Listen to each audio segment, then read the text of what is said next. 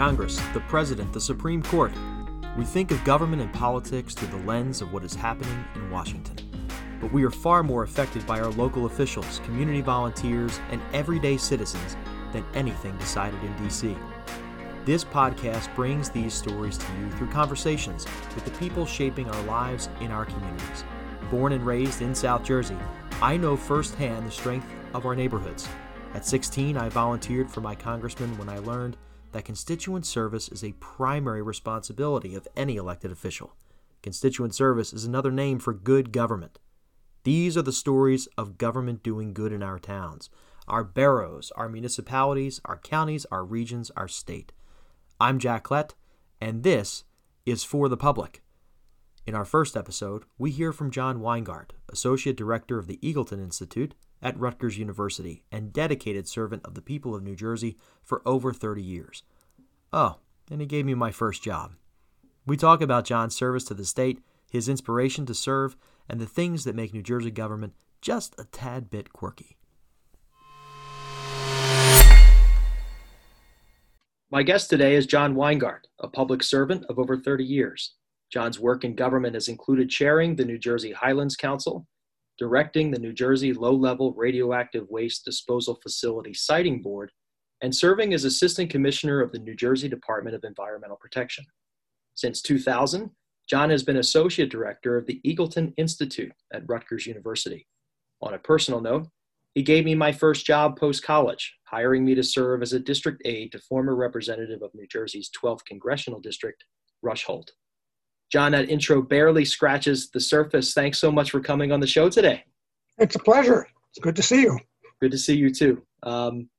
Before we dive in here and tackle all of these wonderful aspects of your background and work as a public servant in New Jersey, how are you and your family faring through this socially distanced period?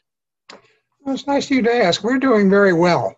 We live in a beautiful place, and both my wife and I are working from home and going no place. So we since March, we've been to the drugstore, we've gotten some food, and our daughter lives in Philadelphia and is finishing a graduate program in physical therapy. So all of us, particularly compared to anyone else, are doing great. So thank you, though. That's great to hear. I think if there is a silver lining in all of this, it has brought some neighbors closer together, some communities closer together. We're here in beautiful Collingswood, New Jersey, and we are now known as the location on our block where the socially distanced happy hours occur on the regular. So, very nice. So listen, we're in a period, I think, here in the country where so much attention as it relates to government is given to Washington, and most of that really is negative. It highlights, I think, the conflict in our system, hypocrisy of many of our elected leaders, which I think is most apparent right now in the push to nominate a Supreme Court justice prior to the next president taking office. This podcast is designed to be a complete departure of all of that. Primarily, it's about the good work of government. I'm excited, I think, most specifically to have you as our inaugural guest because your career has been one focused on the good of government, the promise of government. I think at the risk of embarrassing you, I will say that we first met 23 years ago when I was a wee lad. And you were a wee lad also. And I would say that good government and John Weingart are probably synonymous. So thanks again for being here in kind of the mix here as we talk about negativity and those things that are often described as frustrating as it relates to government work. What inspired you to serve? And frankly, what's kept you serving all these years? Well, I mean, partly it was my parents. My mother worked on Wall Street. My father worked as a social worker, but they were very inspired by Franklin Roosevelt and by the New Deal. And so I grew up long after that had happened, but with that as the heroes in our household. There's on the dime, printed on the dime, is a picture of Franklin Roosevelt, and there are also dimes in circulation with a picture of Lady Liberty on them. And I grew up just thinking that the Lady Liberty was actually Eleanor Roosevelt. So there's that. I grew up I went to college in the 60s, so that was certainly an influence. But really, a lot of if I pick one event, I became a fan of folk music at a young age, like when I was 9. And Pete Seeger was a hero to me musically. I just loved his music and got to go to some of his concerts. And going to his concerts at that era, early 60s, they'd be picketed because he was thought to have been a member of the Communist Party. And occasionally they'd be canceled because there was so much controversy about him appearing. And that was sort of when I first learned about government, because there were hearings held by the House Un-American Activities Committee saying, in effect, he shouldn't be singing because he has political views we don't agree with. There was a U.S. Senate hearing where one of the senators from New York, where I grew up, Kenneth Keating, who was a Republican, rose and spoke in Pete Seeger's defense, and I always respected him for that. So there was that as other impacts, and I got to like politics, electoral politics, and to some extent fell into government after that. Well, I'm glad you had the inspiration, because, as I mentioned, a lot of your work has been focused on the good the government can do. How have you remained immune to the negativity that seems to frame so much of government, even sometimes at the state and local level? Well, I find in everything about life at the moment, there's the conversation of what you think and what your experience is independent of Trump or independent of the last 4 years, because that, regardless of what you think of him, is so different from anything. So before that, working in government, I got hired into the Department of Environmental Protection in New Jersey, being told it was a 1-year job. There was funding for 1 year. In fact, in one of my interviews, I was told I should think about it like a graduate fellowship, that in a year I need another job. I ended up staying there, not exactly in that job, but staying there for 19 years. And part of what I came to realize, being essentially in the same place for a long time, was that things really got accomplished, but they took a whole lot longer than you might expect. So that if you were only there for a year or a couple of months, you could be overwhelmed with the bureaucracy in a negative sense. I mean, I use the word bureaucrat as a term of endearment, or at least a neutral term, but a large organization that's not going to be as agile, nimble as you would like it to be, and to do what seems like a minor thing can really take a long time. But if you stay in some place for a significant period of time, or stay focused on some issue, again, pre-Trump, you could see progress, and so that was gratifying in itself. So that was part of it. I came to think I don't have any scientific training or background. I don't feel like I have any particular specific knowledge at all, really.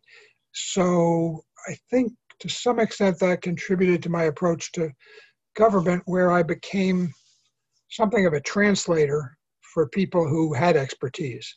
So my initial job was to set up a public participation program under a then new federal program, the Coastal Zone Management Act. And there were people I worked with who were biologists or geologists or hydrologists who could tell you lots of things about why different policies should or shouldn't be in place. But when they wrote about them, they weren't all that clear to people who didn't have a background like me. So I became sort of an informal clearinghouse. If I could understand it, then maybe other people could too. And in some ways that's sort of been the way I've approached professional life since then. Well, you've mentioned a little bit about in that answer about some of the work that you've done. So I'd like to talk a little bit about what you've accomplished through the various appointments over the course of your career. And unless I'm mistaken, other than a run for school board, which you won and served, your government work has been through appointments. One such appointment was serving as executive director of the, wait for it because it's long, but the New Jersey Low-Level Radioactive Waste Disposal Facility Siting Board. You ultimately would write a book about that experience, and you've been quoted as calling that job enjoyable. And I would imagine a lot of folks maybe scratching their heads a little bit about what actually made that experience enjoyable. So what did make it enjoyable? Well, it was under federal law and to some extent state law. New Jersey had an obligation, it seemed, in the 90s, late 80s, early 90s, to find a location to dispose of low-level radioactive waste, which is not fuel rods, but it's material that is radioactive and is generated at medical laboratories, nuclear power plants, academic institutions. And it's hazardous, it's dangerous, but it seems that people can find engineering solutions to dispose of it safely if you find a good location to do it. And so the New Jersey legislature had set up a commission to try to find a location, and they had hired the commission hired an executive director, and he had retired after a couple of years, and I got hired into that. Part of what made it enjoyable was there were such low expectations that nobody other than me and the 7 people I worked with, few people other than us, thought we could succeed. But I really thought we could succeed because it was the commission was moving into an extremely unusual decision-making process to try to find a municipality that would volunteer to be the host for this facility rather than shoving it down a community's throat and being in court for 10 or 20 years. There was the hope that if we based a process on how people think about risk and the ways in which we're all somewhat irrational and in normal times feel safer getting into a car than getting into an airplane, even though per mile traveled, a plane is far safer than a car. Take one example. Right. And part of the reason for that is we feel more in control in a car and don't feel in control in a plane. And that's even true if our friend's driving the car who we think is an incompetent driver, we still feel safer than if we're in an airplane. So we were trying to use that philosophy approach to experience to say to people in a community, if you think if you take this disposal facility in your town, you're going to get significant financial benefits. It could be used in your town to, depending on the size of the town, to build a new library or lower property taxes significantly or for a long time, for like 50 years guaranteed. And so it would be a good deal for a town if they believed it was safe. If they didn't believe it was safe, there's no amount of money that would make that a good deal. Right. So to try to come up with a process by which we would go into towns and say, let's talk about this and you reach your own decision, was a constant challenge to figure out how to do that. And we never did. I mean, we got further than anyone I think thought we would, and we got a dozen towns where local officials would publicly say, let's think about this. We had another 30 or 40 towns where people would come talk to us informally. But as soon as it became public, there'd be a huge momentum to stop it and a smaller momentum of people saying, well, let's think about it. And in the end, we always lost, were unsuccessful. But what was enjoyable, again, was that nobody thought we could succeed, and I did. So And I was sure, in a way, that I was right on the policy issues, even though I have no training, as I keep saying. But when the job became a possibility to me, I approached environmental scientists I knew and trusted and said, what do you think? Is this a safe thing? Would you accept it in your town? And they all said, this is a problem of education, not of engineering. And yes, this would be safe. And so I accepted that as a challenge. And we had, as a small group working together, we had extremely interesting public meetings. Some of them were very stormy. There were amusing events that at least I thought were amusing enough to keep writing down on pads of paper, so that when it was over, I did write a book about it. Did you, I'm curious, did you seek out these roles, these appointments, and pretty much all of them seemed focused on the environment, or did these just sort of start to just come to you based on your prior service? I came to New Jersey to go to graduate school and get a master's in public affairs at what used to be called the Woodrow Wilson School at Princeton. And when I was coming to the end of that, it was a 2-year program, I decided I wanted to work in state government. And I could get to why state government as opposed to other levels. And I was looking in New York and Albany, New Jersey and Albany. And I got to think healthcare might be an interesting field to be in. Believe it or not, there was 1975, and there was effort to have a national healthcare plan passed by Congress. So I thought the environment was interesting to me, partly because it was the big thing at that moment. The first Earth Day had been only 5 years earlier in 1970. And a person who had been a professor at the Woodrow Wilson School when I was there had gotten a job in the DEP, New Jersey DEP, and he hired me. He had a process and hired me. And so it was sort of accidental. The next day after I got offered that job, I got a call back from an State Department Office of Energy that I had also applied to, and they weren't offering me a job, but if that had come first, I might well have done that instead. And I always sort of thought I'd be more comfortable in human services or places dealing with people than with science. Mm-hmm. But the guy who hired me, my friend, got promoted several times, and every time he got promoted, I got promoted into the job he had vacated in the DEP. And when I was there, when I got hired there, Brendan Byrne was the governor, a Democratic governor. And after 6 years, there was an election, and Tom Kean, a Republican, got elected governor. And I thought, well, that's the end of that. They'll throw out all the Democrats. And they didn't. And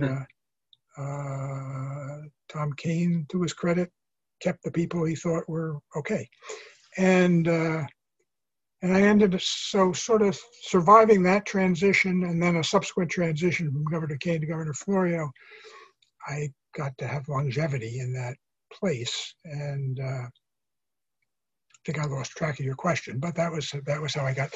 And then so the environment. So I always thought I could go to some other topic, but I got to know more about this, so that was where I tended to gravitate. Yeah. Especially, it sounds like you really functioned as, you mentioned, you use your term, a clearinghouse.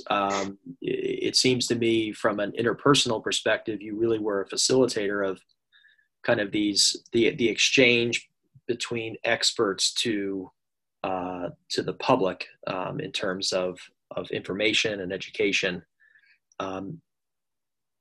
You served as chair of the New Jersey Highlands Water Protection and Planning Council. Can you share a little bit about what the focus of that council's work was? Sure. So that was so I was in state government for 19 years at the Department of Environmental Protection, 4 years trying to peddle radioactive waste. And then I worked for Rush Holt, where we met, and a newly elected congressman who's 5 days older than me, so I thought I could look up to him. And then I ended up, through a wonderfully odd story I could tell you if you wanted to hear it, at the Eagleton Institute of Politics at Rutgers. And it was while I was there that I got offered the opportunity to volunteer to be the chair of the Highlands Council. And New Jersey, I think, is somewhat unique in having something like 600 boards and commissions in state government. Some of them are moribund, some of them are very active. Almost all of them are commissions formed of volunteers with a staff that's paid professionals. So I had been the head of the staff with the Radioactive Waste Siting Board. The opportunity I got here was to be the chair of the council, the commission itself, which is a different role, but the staff is a full-time paid thing. Being chair of the council was an unpaid, time-consuming, but volunteer thing. So I got offered it because several people I know recommended me to then Governor McGreevey to do that. And I think part of what made me both interested in it and potentially interesting to them to hire was my focus, and this gets back to your earlier question, I guess, my focus had gotten to be trying to help government succeed. And I came to feel that was more my mission than to make sure the last acre of wetlands was protected or the last permit was issued to a developer in a timely way, that it was process more than substance that interested me. And so with the Highlands, the opportunity to chair the council was scary, but it was a really interesting process to have 15 people appointed by the governor. A number of them were mayors in their local community. The Highlands, as it's defined by the law, includes parts of 88 municipalities. Wow. Council had 15 people. We had a staff, and we met in the 4 years I was chairing it. We met something like 115 times. I started the first meeting saying, "Welcome to the first meeting of the Highlands Council," and then I ended up doing that every meeting, so I got to keep track. And it was, real interreal. It remains dealing with important, interesting issues, from having a huge part of the state's water supply resting underneath the land in that area, and that being important, to people, farmers, others who own property there, who saw their neighbors sell off 10 acres so they could send their son to college, and they were hoping to do the same thing. And seemingly overnight, this law came along, even though it had been being debated for, depending on how you count, 3 years or 30 years or 80 years. It still seemed to come out of nowhere, where suddenly someone said to them, "You can't do what you were planning to do." And I could feel for them while recognizing the importance of what the law was intended to do. Sure. You had folks on the council with pretty strong feelings, and you had to manage all of that, and yet the plans for the Highlands region, at least the plans that you were working on at the time, passed with a vote of 9-5. Do you find in your favor? Do you find these types of commissions and councils to be, I don't know if partisan is the word, less partisan, more cooperative, more moderate than what we tend to see in legislatures or Congress? Or was it your style of leadership that helped to gain at least fairly significant consensus, or is it just a mixture of both? I think to some extent, I think boards and commissions are the secret, reasonably unknown treasure, a secret, reasonably unknown treasure in state government or in government in general, that you have lots of programs either are required to have public participation or want to, but it's very hard to design those programs in ways that are meaningful, where there's often an agency says, here's a 600-page document. We're going to have a public hearing on it in 3 weeks. If you have any comments, let us know. The boards and commissions are different, where people are brought into a process and are there for a period of time. And in some cases, they're advisory. In some cases, they're decision-making. So I think there are lots of ways they can go wrong, too, and be a negative force. But I think they can be a constructive force. They're usually formed because some combination of a buffer, so that a governor, for example, doesn't have to say, it's my Department of Energy or Right. Community Affairs that made this plan, but it's those people on the commission who've come up with it. So that I think that's part of it. I think to be the chair of it was extremely attractive to me, and certainly in retrospect, as opposed to being a member. For one thing, the chair, there are all sorts of different ways councils can be. So on some of them, the Radioactive Waste Siting Board, for example, the members of the council who are appointed by the governor choose one of them to be the chair. With the siting board, by the Highlands, the governor chooses the chair from among the appointed people. So it was very different and ultimately very helpful to come in as the chair, not owing that to the other members of the council, not having had to be lobbying for that. It was, the council was set up by statute to be bipartisan. There was a moment toward the end of my time on the council, just before our job was to adopt a regional master plan and then to implement it. And it was the adoption of that master plan that consumed 4 years and what led to the 9-5 vote you referenced. Just before that vote, the Sierra Club, among other environmental groups, lobbied the governor the Highlands Council was scheduled to have a meeting to adopt a regional master plan. The governor was lobbied by environmental groups to stop that from happening because there were things in the plan they objected to and they wanted the plan changed. Members of the council, particularly Democratic members of the council, because it was a Democratic governor, were called by the governor's office, in some cases the governor personally, in some cases not, and told that the governor wants this plan to not be approved as is in the vote that's coming up next Tuesday. So I had a choice, which was easy for me, of saying, well, I'm not going to do that. We've had a public process here for 4 years. We've made compromises in all directions.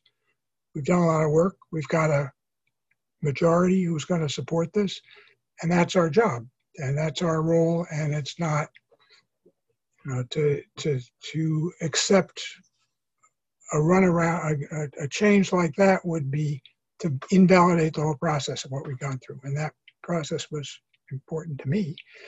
So I said, I'm not going to do that. And the person on the other end of the phone said, well, the governor really wants you to, and it's going to remember. So that's what happened. I like to think I would have done the same thing if it was a paid job. I don't know, but it was. And that was not quite public, what I just said to you. But 9 of the members voted for it. I was sort of proud that the ones who voted against it were the the people with views at the extremes of the spectrum of opinion on this. So there were two environmental activists by profession who were extremely knowledgeable and thought it didn't go far enough in terms of regulating development or stopping development. There was a farmer and another local official who, on the other side, who thought we were going to diminish the value of people's property without sufficiently compensating them for it, and they couldn't support it. So that was 4 of the 5 votes against, and one I never quite understood why. But so, and there's a similar saga with the siting board too that I won't go into. But so there certainly is politics. If they work right, these things, boards and commissions, there gets to be, people get to know each other, respect each other. I always think it's important for government to have food, to be able to have people go out to coffee or have a donut or have a sandwich together. Every so often that tends to be considered a mini scandal that government's spending money on food and somebody decrees that they should stop doing that. But I think, those human interactions are important. They are. And congratulations, by the way, because I think you, without even knowing you did it, came up with the title of this episode, quote, "Trying to Make Government Succeed." Oh, okay. Yeah, that says a lot about you and your service. And for those of you who are listening who think that we are recording this in some fancy studio somewhere, I'm sure you just heard my dog barking at the mailman. So know that we are in the comfort of our individual homes through the magic of the internet coming together. So one of the positive things of the last year. Exactly. So John, even really, I think it's commendable that you are not the only person who is volunteering to do this type of work. But I think it is just, it's important for people to know that there are people who are dedicating a significant amount of their own personal time without really much personal benefit other than just the feeling of fulfillment that comes with good works being done and positive outcomes from their efforts. So these are, even though volunteer in some cases, complex issues that you have dealt with. You add that with the work that you have been doing with the Eagleton Institute. How do you keep yourself fresh and just not burned out? That's a good question to ask in the current era too. I don't know. I mean, when I was in government, I frequently was thinking I'm going to leave within a year.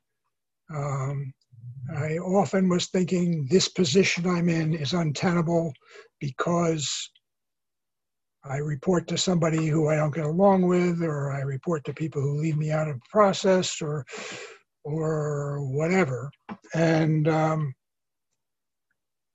some extent, I never figured out where to go. I mean, people would say to me then, "Oh, it's such a sacrifice you people make, because you could go out on the private market and get hired at 3 times the salary." Well, nobody ever offered me that. I don't know what I would have said, but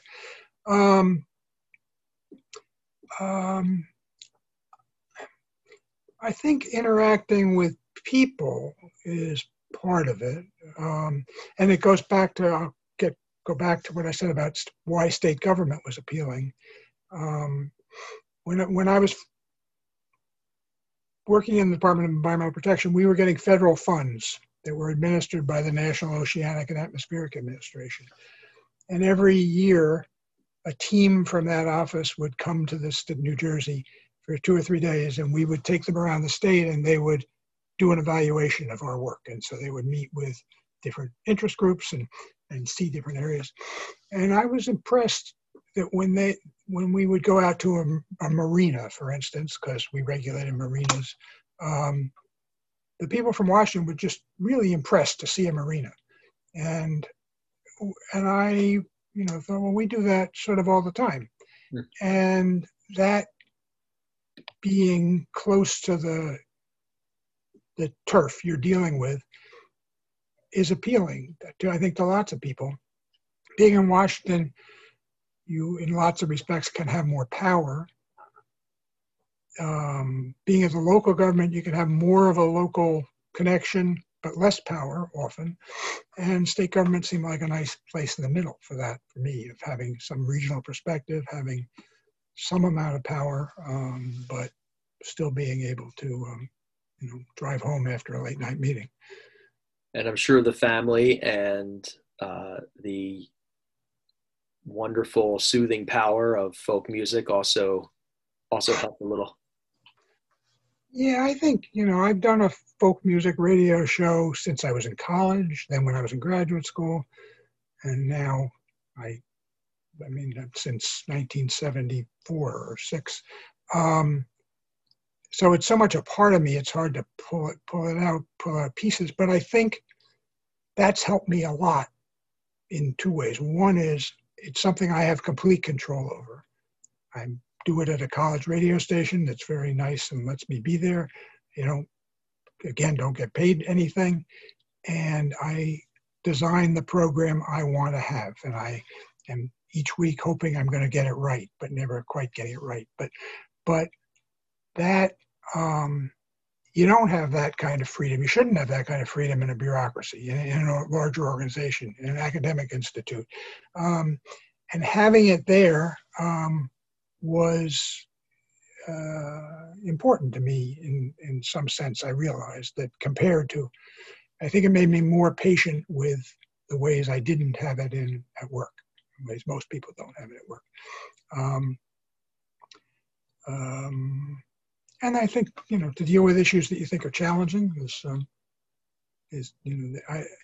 when people run for office and talk about solving some problem, I'm always suspicious because I think you don't solve problems, you address them. You maybe make them less harmful or more beneficial. But it's rare that, you say, well, we've solved the problem of making abortions legal in this country. Well, you may think you did, but here we are. Exactly. You mentioned the Institute. So you serve as Associate Director of the Eagleton Institute of Politics, where you direct the Institute's Center on the American Governor. I would imagine that this probably exposes you to some of the intricacies of state governments. New Jersey has some structural components that are fairly unique compared to the other 49 states. I would imagine a lot of our listeners are fairly new to following New Jersey politics and government. Can you provide some examples of some of the quirkier aspects of New Jersey government?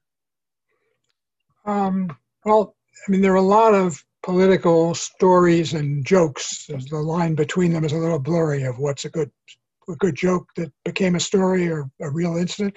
I suspect most states have those. Of Brendan Byrne, when he was the former governor, said he always wanted to be buried in Jersey City so he could stay active in politics, those kind of lines.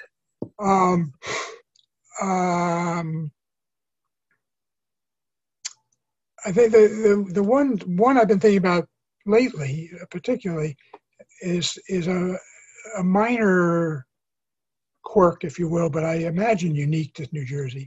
Is there two unwritten traditions, and one I think is admirable and one is harmful. The admirable one is New Jersey Supreme Court has 7 members. They serve until they're 70 years old and then they retire.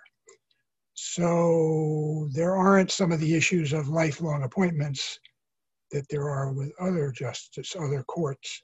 I've talked to people who were on the court who felt, and I sympathize with this now that I'm at that age too, that 70 is much too young, to be forced to retire. That having a top age is appropriate, maybe 75, maybe 80. But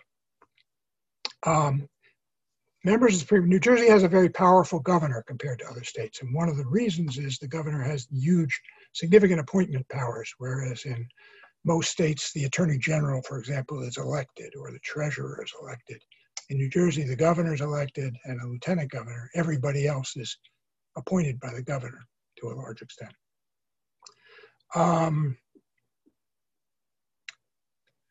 So when a Supreme Court justice reaches the mandatory retirement age of 70, the governor, who's then in the State House, gets to nominate someone to replace that justice. The person nominated has to be confirmed by the state Senate. Can serve for 7 years on an interim basis, or 7 years, and then comes back before the governor and the Senate to be confirmed for life, what says for life, but really until they're age 70. So there's a check on that somebody has to serve for 7 years first, and a governor could say, well, that's the end of your service. Thank you very much.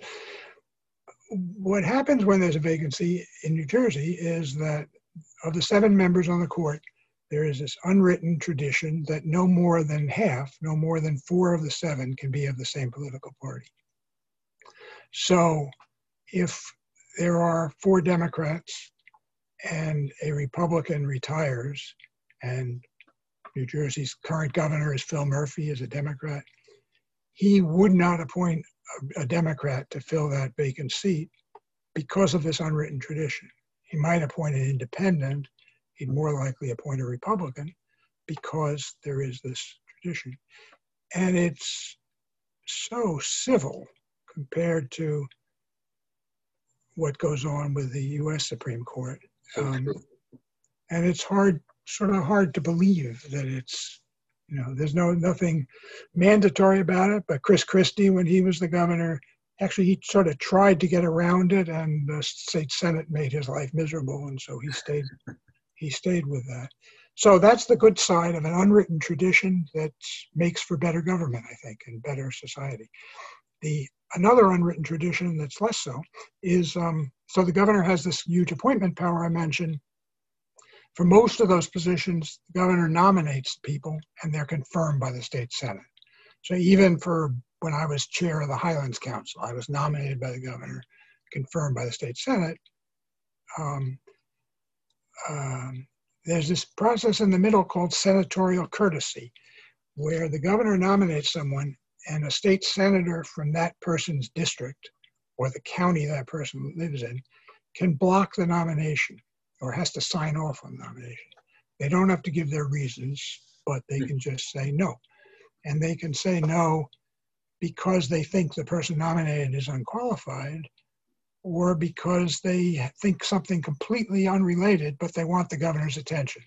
So they can say, no, I won't let this person be on the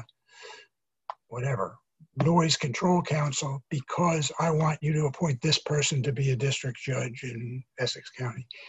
And it's a way of controlling the amount of power New Jersey's governor has, but it's also means that these boards and commissions have a large number of vacancies at any given time because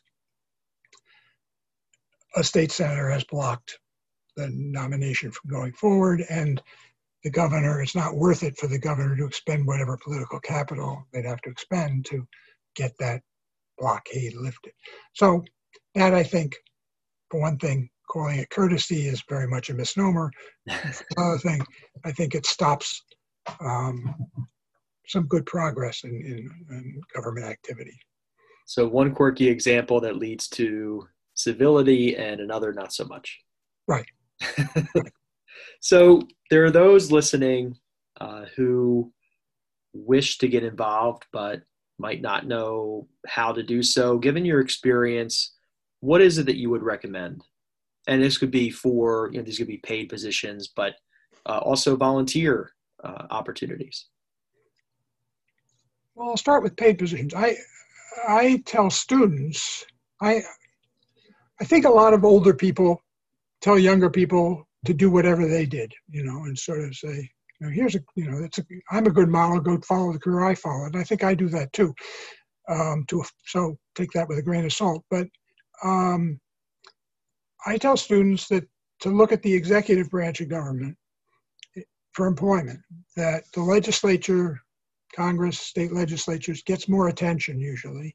The votes have more drama to them if a bill is being up for a hearing or for adoption.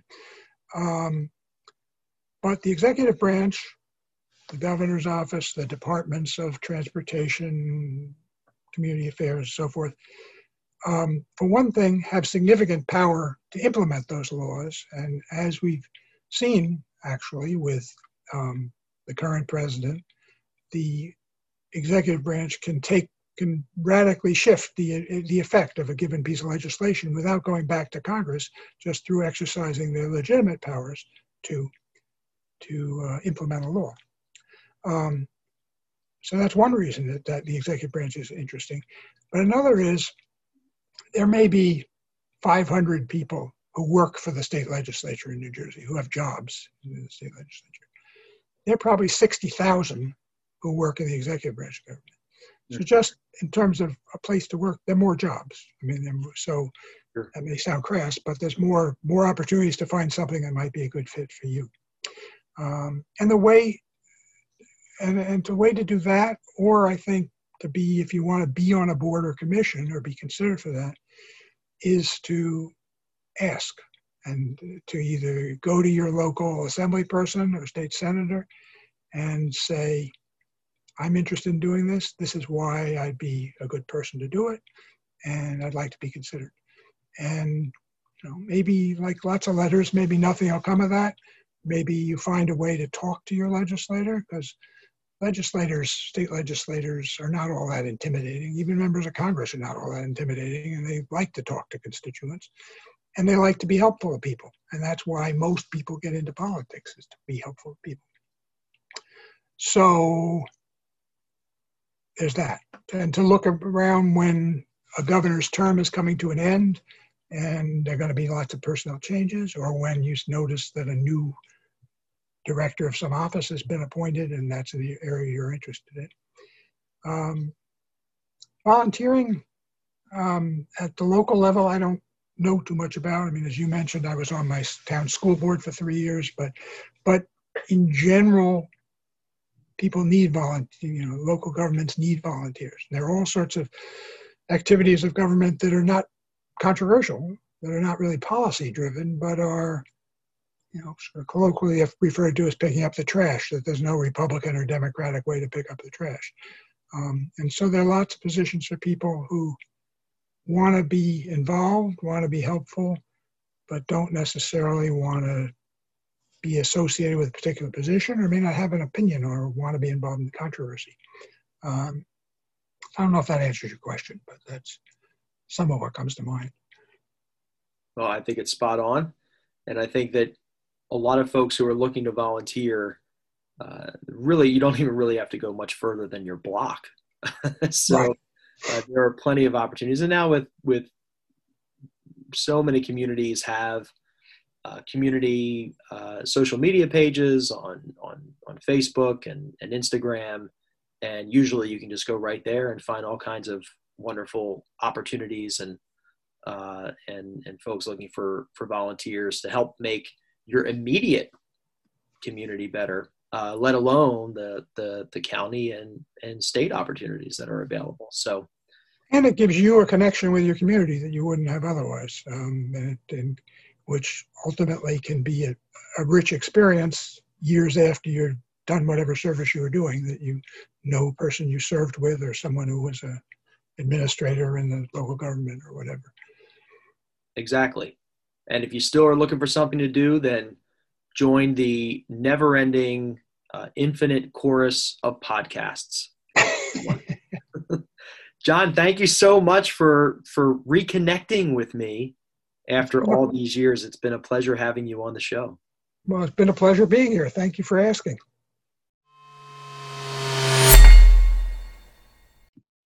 This podcast focuses on the good of government. So each episode, we will take a look at good government in action. For our inaugural Good Government segment, we turn to an unlikely place to focus on farming, the city of Camden. Urban farming has generated a good deal of interest, enough to allow the United States Department of Agriculture to provide a grant of nearly $300,000 to support the agricultural work of the Camden Urban Agricultural Collaborative. The funds will help Camden citizens to grow fresh organic produce, The harvest is then sold to local buyers, including health systems such as Virtua. In addition, the collaborative teaches young people the business of agriculture, a field with little to no exposure in an urban environment like Camden. Whether used in agriculture or another industry, these skills, such as operations, order processing, purchasing, customer service, they're all transferable to a host of fields and industries. Other benefits? Well, if you're growing fruits and vegetables, you will likely eat fruits and vegetables, and therefore improve your overall health.